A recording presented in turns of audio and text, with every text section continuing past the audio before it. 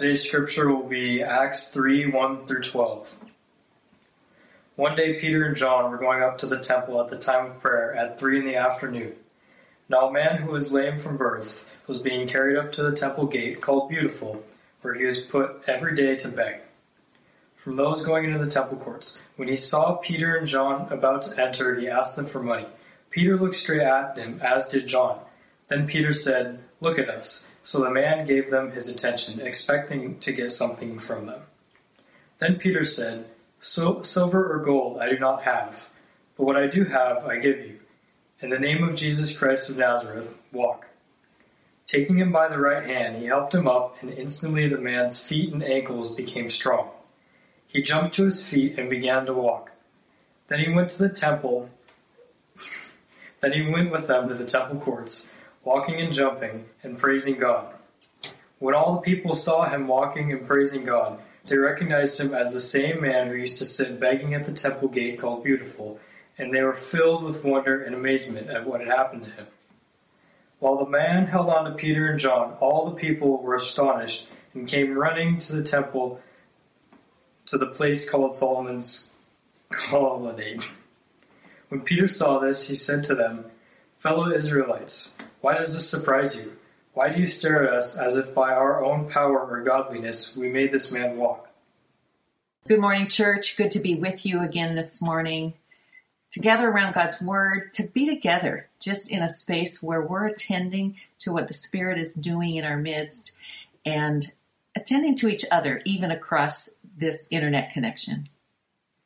You know, this morning you heard a story from Chase and Meg Harmon, who after 4 years in a routine of ministry here in the Issaquah area were disrupted with a new call, with a new way of responding to the way God has been at work in their lives. And it's exciting to hear about.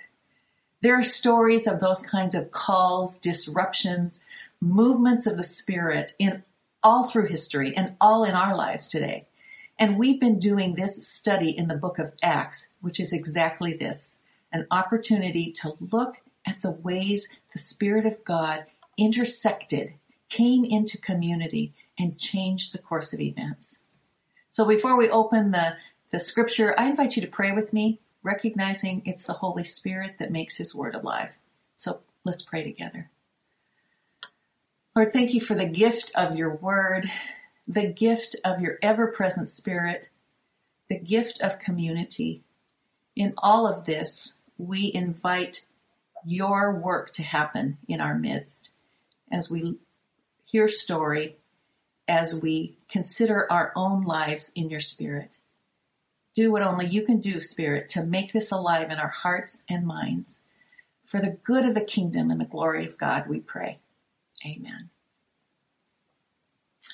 So we've been together in this fall in a series called Holy Disruptions, looking at events in the book of Acts from the early church as the Spirit was on the move. And like I said, it's an opportunity for us to consider, how's the Spirit moving in our lives as well? Luke takes a look at this whole process in his two gospel accounts, the Gospel of Luke and then the book of Acts, and gives us a picture of these unique challenges and opportunities that are before the people of God. This first Christian community. They didn't have it all figured out any more than we do now. But for more than 2,000 years, people have been responding to the work of the Spirit and seeing where He takes us, shaping us, moving us. And today we read about a particular event. Greg read it for us out of the text in Acts chapter 3, a particular event that changed the direction for not just the man healed, but for the whole community. Acts chapter 3 and chapter 4 is just part of a whole long narrative, and we're going to just be looking at a bit of it this morning. But before we do, let's look back a little bit, set it in context. After the events of Pentecost and Peter's powerful sermon to all the people of different language and ethnicities, we saw the church explode and over 3,000 people were added to their number that day. And then in Acts chapter 2, we read a summary of how that early community shaped their life together. This is from Acts 2, 42 and 43. They devoted themselves to the apostles' teaching and to fellowship, to the breaking of bread and to prayer. Everyone was filled with awe at the many wonders and signs performed by the apostles.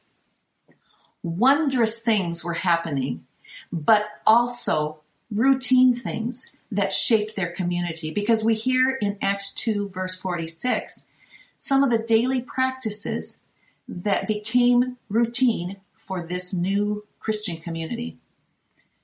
Every day they continued to meet together in the temple courts. They broke bread in their homes and ate together with glad and sincere hearts, praising God and enjoying the favor of all the people. And the Lord added to their number daily those who were being saved. Summary statements of what this community was doing together as they stayed in Jerusalem, giving witness to the name of Jesus.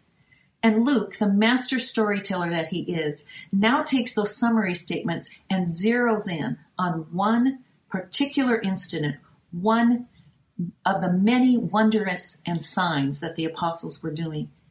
And so this morning, today, I'd like to invite you to enter into this story as well. It happens on a regular day when Peter or John are completing a routine journey to the temple for prayer. Daily practices, daily routines, and then God interrupts. So what are some of the daily routines and practices in your life? I tend to be a routine person. I get up in the morning and make my bed first thing, a cup of coffee, sit in the same chair for morning devotions. Maybe you too have routines in your day. A morning shower and then your cup of coffee, or maybe the other way around, coffee first.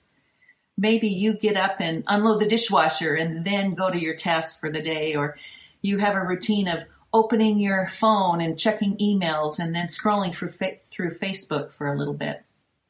Or if you're a student, in these days, your routine is logging on for another encounter with a teacher and your classmates. Or if you're parents, helping your kids do that. Even in this pandemic time, we have routines that shape our days, that shape our lives, and really help us to do what's important to us. It was no different than those early Christians.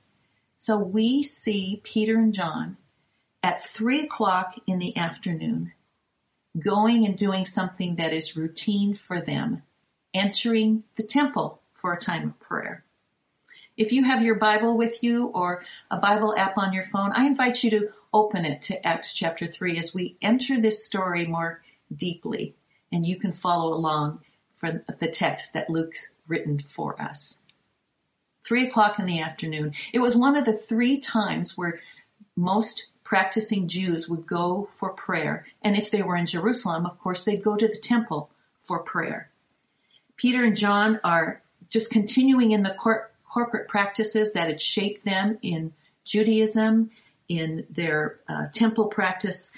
And remember, they were located in Jerusalem. At the beginning of Acts, remember, it said that Jesus is calling them to be his witnesses in Jerusalem, in Judea and Samaria, and then to the ends of the earth. Well, at this part of the story, we're still centered in Jerusalem, where they are beginning to give witness to the work of Jesus in their midst. And they head up the incline towards the temple, towards one of those gates that separated the outside world from the sacred space. And as they go, they pass by the people that were routinely there near the gate, asking for alms and support from those who were heading in for the afternoon prayer time. The text says that one of those beggars at the gate had been placed there every day.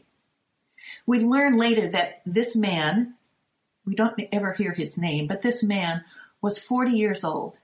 So we can imagine that for many years, his routine had been somewhat the same too, where friends or family members would take him to the gate to the temple so that he could be readily interacting with those who were coming in for prayer. day after day, entreating those entering the temple to support his needs.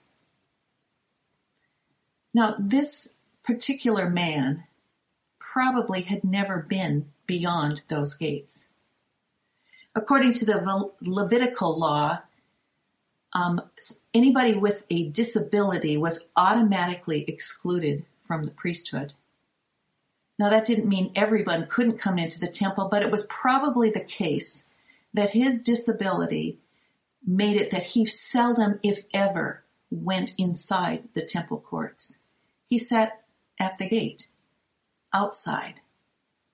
He was one of the outcasts, the marginalized, and often people just walked on by as they headed into their routines for prayer. But this routine encounter, afternoon prayer for Peter and John, begging and seeking alms for this man, is suddenly going to be disrupted in a very powerful way. You know, it's easy to miss in a quick reading of this text some of the ways that it refers to seeing. And I want to just take a look at those, looking at some of these Greek words. Beginning in verse 3, it says this: the man saw Peter and John. The Greek word there is eido, which means to perceive with your senses, to notice. The man noticed them along with others who were walking by. And then it says that Peter and John looked straight at him. This is the Greek word atenizo, and it refers to an intense gaze, a focus on someone, looking in such a way that you're going to not miss anything, to fasten or fix your eyes on someone. And the man, perhaps because his eyes were downcast and he was probably seated, expecting and awaiting someone to just throw a coin his way, we hear in the text then that Peter says, "Look at us. Look at us." That is the word blepo. It actually means just to use the sight that you already have, the eyesight that you've been given, to use your power of seeing to look at us. So we see this progression from noticing to intent looking, to inviting the man to return that gaze, to look at Peter and John directly. And so Peter gets his attention, and the man turns towards him and looks in another way.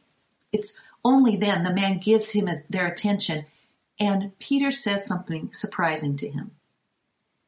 Suddenly, this routine encounter becomes anything but routine. Peter explains clearly to him, "I don't have what you're expecting. Silver and gold I don't have." The man had expected to get something from them. In fact, he'd said, "Look at me." So he might have been expecting quite a gift.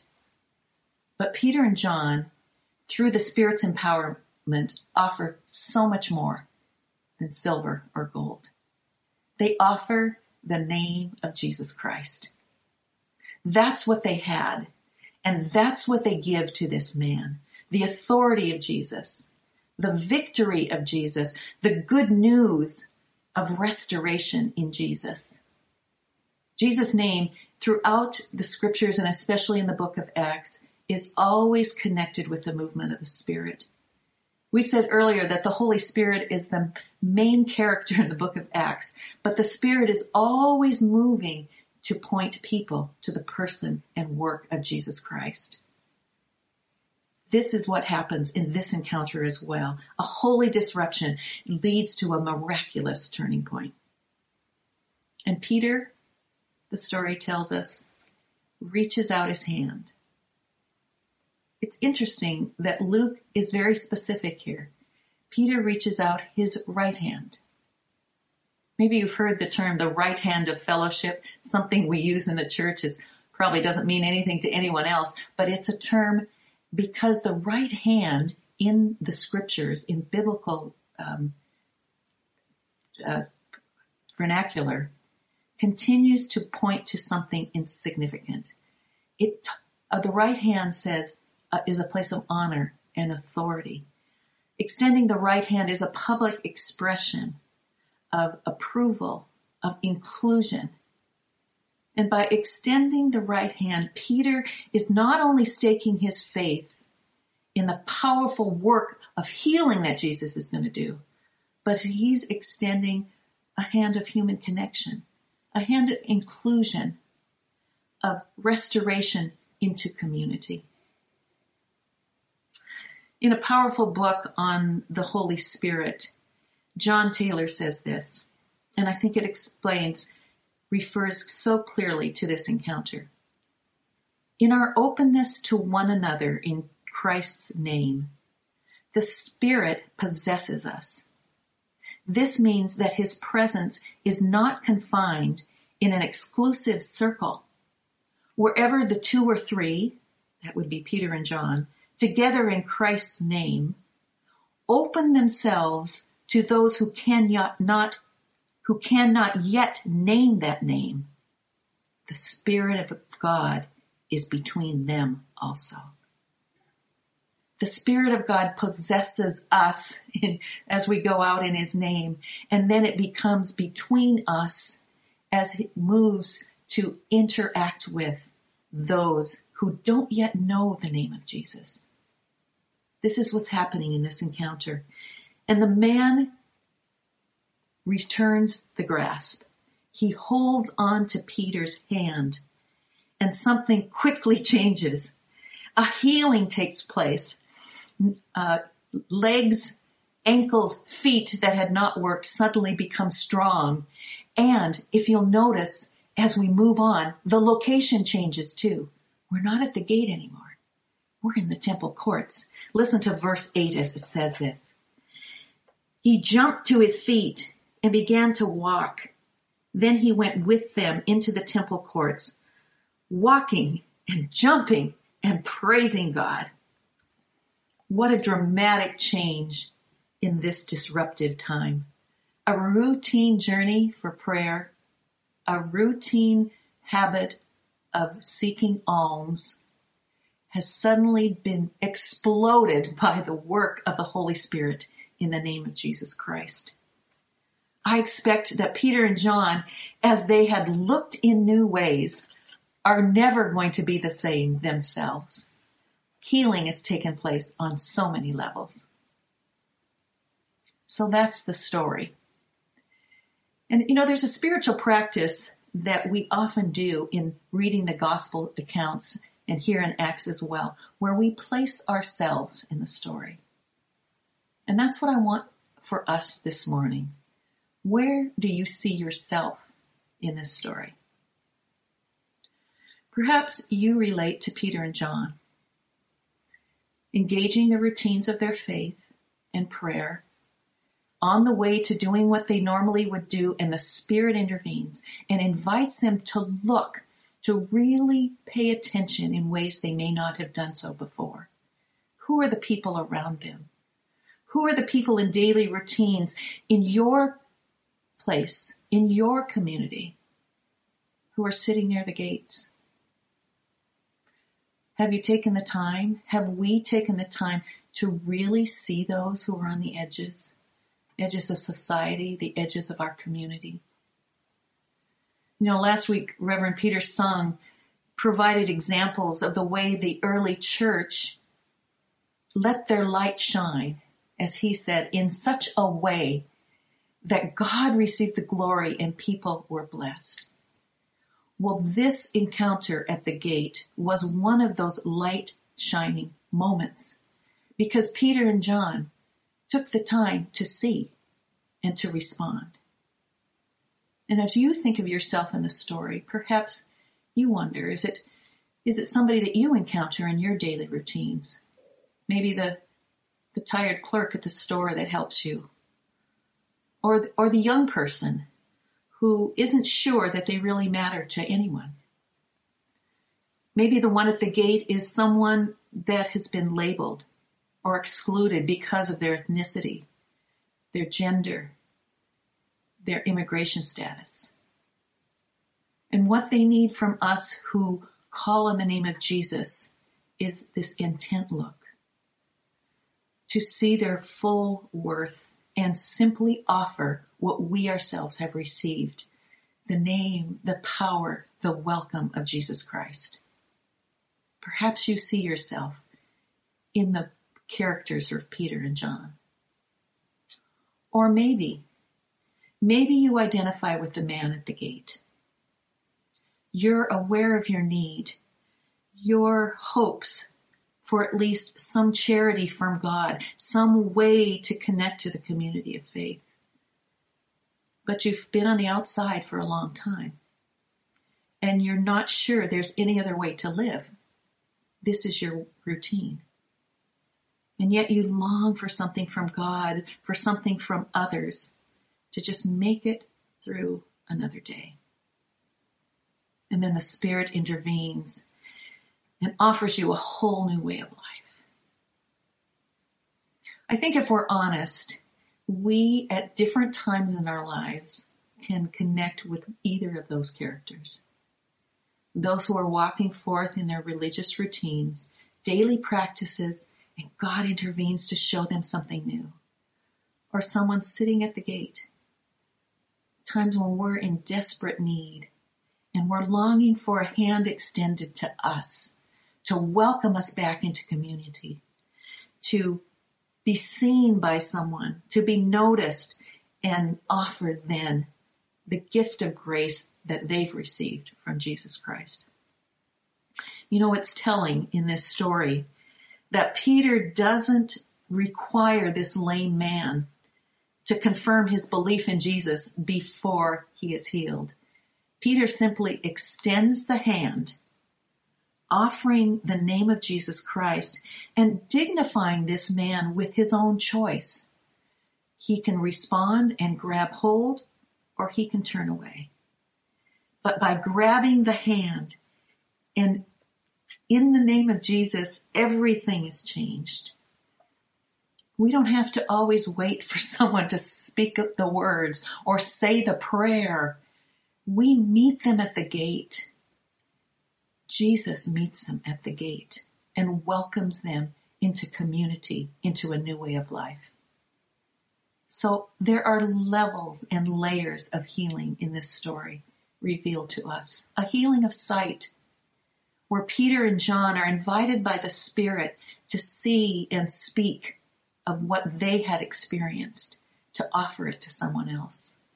A healing of body, where someone who had been held back for so long is suddenly strong and free, jumping, making a fool of himself because of what God has done.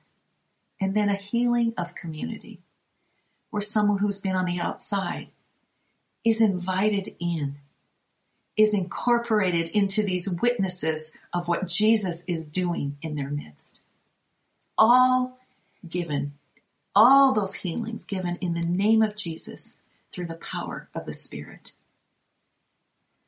You know, if we were able to go on and read the whole rest of chapter 3 and into chapter 4, which I would commend to you, Peter begins his explanation, his sermon to the crowd that comes amazed at this miraculous healing. He begins it this way. Verse 12. Why does this surprise you? Why do you stare at us as if by our own power or godliness we had made this man well walk? No, this is the holy work done in the name of Jesus. Peter, as he goes on to explain who this Jesus is, doesn't want to draw attention to himself because there's no power in him, no godliness in him. It's in the name of Jesus that the Spirit does this work. You would read, if you go on in this text, about how this miraculous encounter at the gate continues to have an impact on this community. Peter's sermon, and then an interrogation and persecution by those temple power brokers that rushed to this scene. And then Peter and John arrested, but able to give witness to even those leaders of the name of Jesus Christ, and a commitment to say, we cannot stop speaking this name. Even if you tell us to stop speaking, we will continue because this is where God is at work. This is where the fellowship of the Spirit continues. So that's the story. The encounter at the gate. Peter and John were just expecting to pray. And the beggar was just expecting to beg. But who knew? Who knew that this would be a day of power giving, power sharing, healing, restoration, all through the disruptive, holy work of the Spirit. As we close this morning, I just want to ask you a few questions to consider as you look at the Spirit's work in your own life. First of all, are you open to the Spirit interrupting your routines? Are you willing to change the way you see? For Peter and John, in the routine of their life, even in their spiritual holy routines, the Spirit came through and shifted what they had expected to do that afternoon and moved in powerful ways. You know, the Spirit comes to us as we do what we do. Routines are good. They're normal. And the Spirit is not just coming in these spectacular, miraculous ways. The Spirit is always present. But as we attend, as we look to see and perceive as the Spirit directs us, we will be able to offer the gifts of God to those along the way, to those on the margins, to those who might need simply to receive what we have received. Here's a second question. Are you willing to reach out your hand in faith? Maybe you're that person sitting at the gate. What might it look like for you to reach out, whatever is holding you back right now, and to believe that God offers you more, to be restored in full healing, in health, in community, in joy in God? In each of these questions, we point to the healing power, the disruptive, holy, mysterious work of the Spirit into which we are invited to each and every day. As you consider what the Spirit is inviting you into this week, may you be open to enter the story in new ways, to know that God has invited you and I into this witnessing community to the power of Jesus Christ, and especially to those who are outside the gate. May we see, may we respond with faith, with trust, with power, because we do so in the Spirit. Let's pray together as we close. Lord, this is a powerful story. And we may be tempted to just lift it up as one of those miracles that happened way back then. Oh Lord, remind us that your Spirit is still at work, that you disrupt our seeing, our connection and community, the way we encountered those outside the gate, and you invite us to share the name of Jesus. We have no power, no godliness in ourselves, but through you, through the work of your Spirit in our lives, may you help us to be witnesses to the welcome of Jesus Christ, to whomever we encounter this week.